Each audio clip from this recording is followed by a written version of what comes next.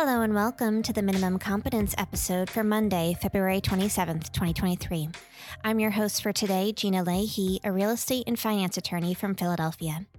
In today's episode, we have state solicitors generals and the Supreme Court, an impending environmental disaster at the Great Salt Lake, and the major questions doctrine may spell doom for Biden's student loan relief plan. Let's accuse each other of having a case of the Mondays as we review the stories for today. This week, state solicitors general will have a significant presence at the U.S. Supreme Court. Nebraska's Solicitor General Jim Campbell will appear on Tuesday to challenge President Joe Biden's plan to ease student loan debt for millions of Americans. And lawyers from New York and New Jersey will face off on Wednesday over an interstate agreement to fight organized crime at the port between the two states. The position of State Solicitor General has become more prestigious, with states collectively being the second most frequent advocate at the Supreme Court after the federal government. So far this term, State Solicitors General have appeared in 13 cases before the court. Of the 24 state cases before the Supreme Court last term, 22 were argued by either a state solicitor general or their deputy. New Jersey Solicitor General Jeremy Feigenbaum, a former Kirkland and Ellis associate who clerked for Justice Elena Kagan, will make his in-person debut before the justices in the dispute with New York. Campbell, who previously worked as a senior counsel at Alliance Defending Freedom, a conservative legal group focused on religious liberty, will return to ADF in March as chief legal counsel. The position of State Solicitor General has become a more popular career path among young attorneys seeking to specialize in appellate work. Scientists are warning of an impending environmental disaster for the Great Salt Lake, which has already shrunk by 2/3 and is at risk of disappearing entirely in the next 5 years. The shrinking of the lake could pose an existential threat to millions of people by exposing them to dangerous sediments and polluting the air around Salt Lake City with toxic dust. The lake needs an additional 1 million acre-feet per year to reverse its decline, which requires a 30 to 50% reduction in water consumption in Utah.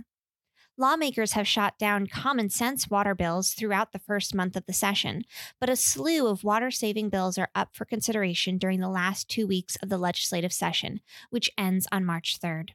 The legislature designated the third week of its session as Water Week, but no water bills made any movement. The state has already offered money to farmers to implement water optimization projects and to grow more water-efficient crops, but farmers have been slow to participate in the potential solutions. Losing the lake would expose arsenic, mercury, and lead, causing respiratory illnesses, cancer, and thousands of excess deaths from air pollution. It would also result in billions of dollars in economic damage, as well as the collapse of a vital ecosystem for migratory birds all over the Western Hemisphere. The U.S. Supreme Court is set to hear arguments on Tuesday in appeals by President Joe Biden's administration of lower court rulings blocking his plan to cancel $430 billion in student debt.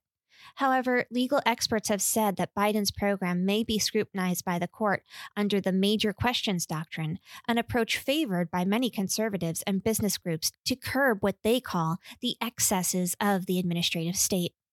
The doctrine gives judges broad discretion to invalidate executive agency actions unless Congress clearly authorized them in legislation. The major questions doctrine is a legal principle used by the U.S. Supreme Court to determine the extent of executive agency power. The conservative justices on the Supreme Court have employed this approach to invalidate major policies by President Biden deemed lacking clear congressional authorization. The major questions doctrine allows courts a great deal of leeway to pick and choose which agency actions to strike down and which to sustain. Critics of the plan argue that it is an overreach of the president's authority, while supporters say it would ease the financial burden on debt-saddled college-educated Americans. About 45 million U.S. borrowers hold $1.6 trillion in federal student loan debt, with the typical undergraduate finishing college with $25,000 in debt. The major questions doctrine has already been used to block the U.S. Centers for Disease Control and Prevention from extending eviction protections for cash-strapped residential renters. It's also been used to stymie Biden's COVID-19 vaccination or testing mandate for large businesses and to restrict the Environmental Protection Agency's power to regulate carbon emissions from power plants. Thanks so much for listening to Minimum Competence, your daily news podcast for lawyers.